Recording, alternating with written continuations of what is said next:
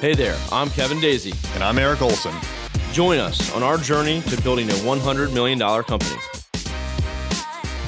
Hey everyone, what's up? It's Kevin.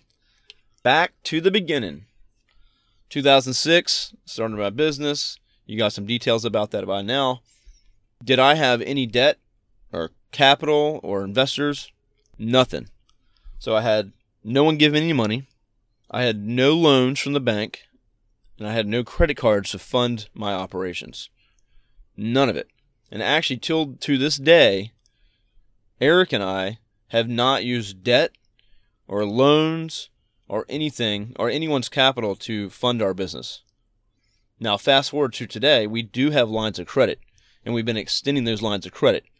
But we haven't had to rely on them, and we haven't had to go into any debt at this point in time.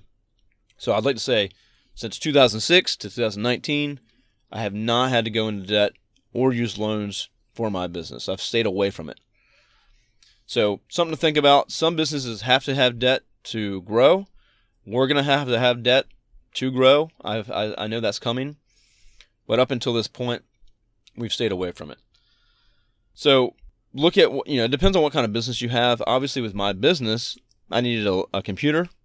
I needed some software, which I got through the organization that I had joined to get a better network and to meet people. Well, they had a members benefit to get the software products for a cheaper deal. So I used that to my advantage. So really all I had to have is a computer, internet, and some software.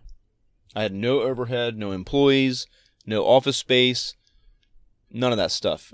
And I see huge mistakes all the time where people go in and they get an office and all this stuff and equipment, and they're not profitable. They can't make any money.